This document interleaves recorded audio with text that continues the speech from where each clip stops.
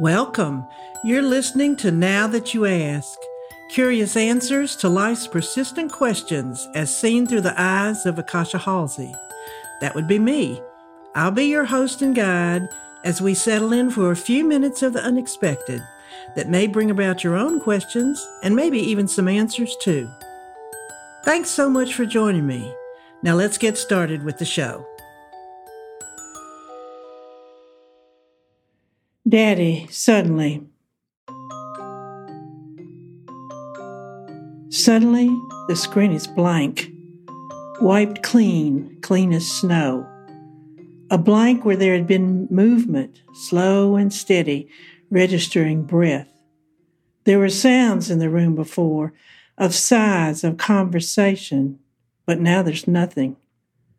It's as if my world is a giant screen and now has nothing on it.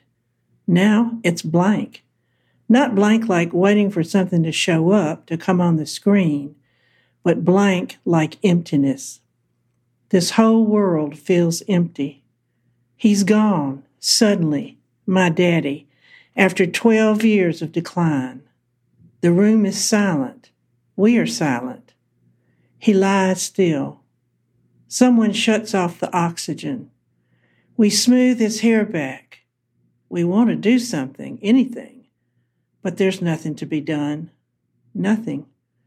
Nothing to do. I thought I would feel his soul leave. I didn't. I thought I would be bereft. I feel nothing. Sound is absent. I touch his back, his pajama top.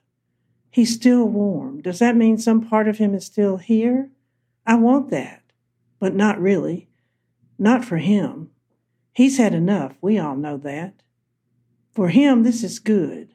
This is best for him. For us, it should be good as well, an end of waiting through his suffering, hard on all of us. For me, it's like I left too.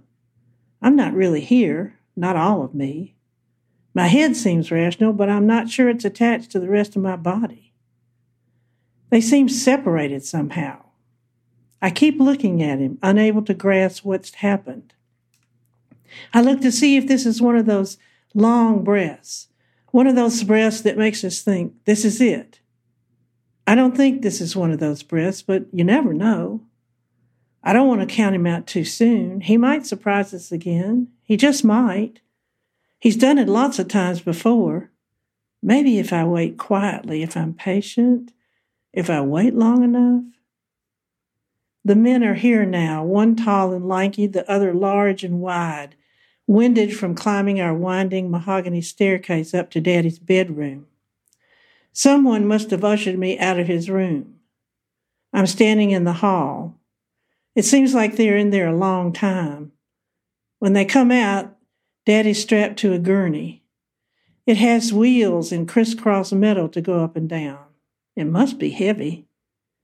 It was almost too big to make the curve of the staircase. They almost lost their footing.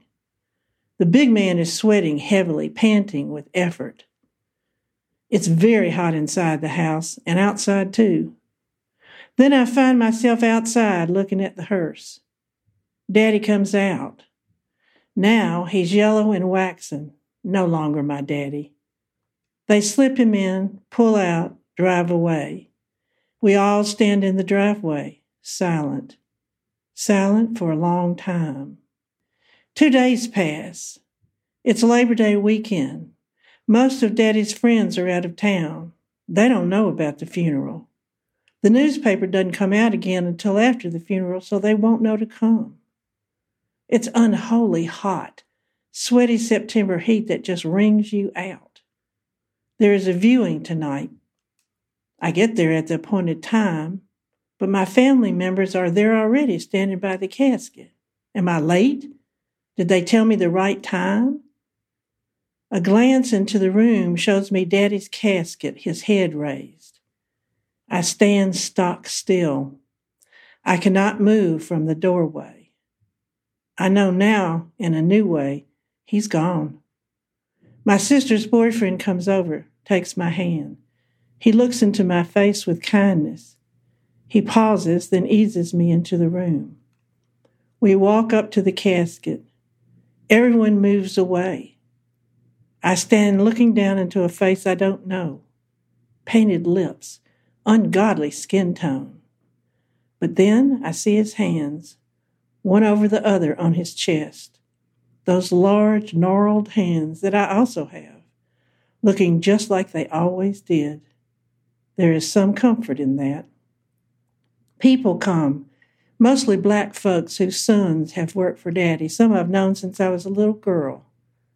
They're all dressed up, and I know Daddy would appreciate this. They all offer comfort. I cannot take it, not any of it. The funeral is the next day, outside in record-breaking heat. Daddy's driver, Charles, a weekend preacher, gives a private service for our family. He tells stories of Daddy's driving that scared him. Now we know Daddy drove, license or not. Somehow that cheers me up. Charles is genuinely sad Daddy has passed and loved being with him. Me too. At the funeral, I am given the folded flag for Daddy's military service. My sister said I should have it as the oldest daughter. It seems a sad token of all he was. I see my cousin looking serious and then looking at me with love. I'm so grateful he is there.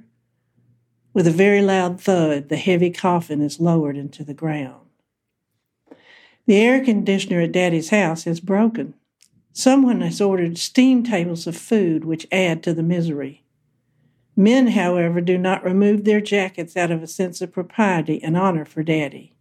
I know he would approve. No one eats much. No one talks much. We are struggling together in a miasma of heat and loss. Everyone leaves at some point. We three sisters are alone. We are not comfortable with this situation, never have been. It is the end of the day, but I know it's just the beginning for us. We are finally forced to face each other. We've never gotten along, but now we could come together. It's a chance for us. We don't take it. I'm glad he's gone. He had hoped for so much more from his girls. Thank you for listening to Now That You Ask. I hope you found this episode insightful and perhaps entertaining too. Don't forget to subscribe, and if you enjoyed the show, please take a moment to rate and review it on iTunes. If you didn't like the show, well, I guess you just lost a few minutes of your life. But you might want to try another one. They're all really different. You can also listen to past episodes and subscribe to email updates on nowthatyouaskpodcast.com. Bye-bye for now.